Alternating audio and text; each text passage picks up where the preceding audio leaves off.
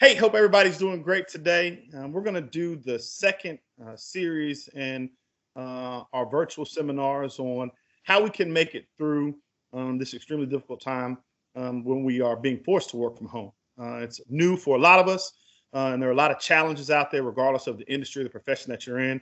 And so we're bringing together a wide variety of professionals so that we can hopefully give you some quality information, some topics to think about, some advice and tips, talk about challenges, success stories, so that you can implement those with your team.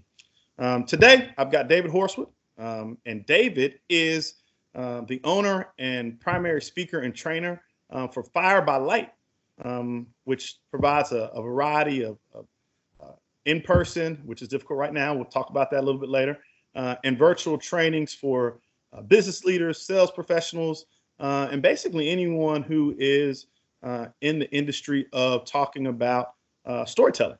And so, David, thanks for being my guest this morning. How's everything going for you? Oh, really good.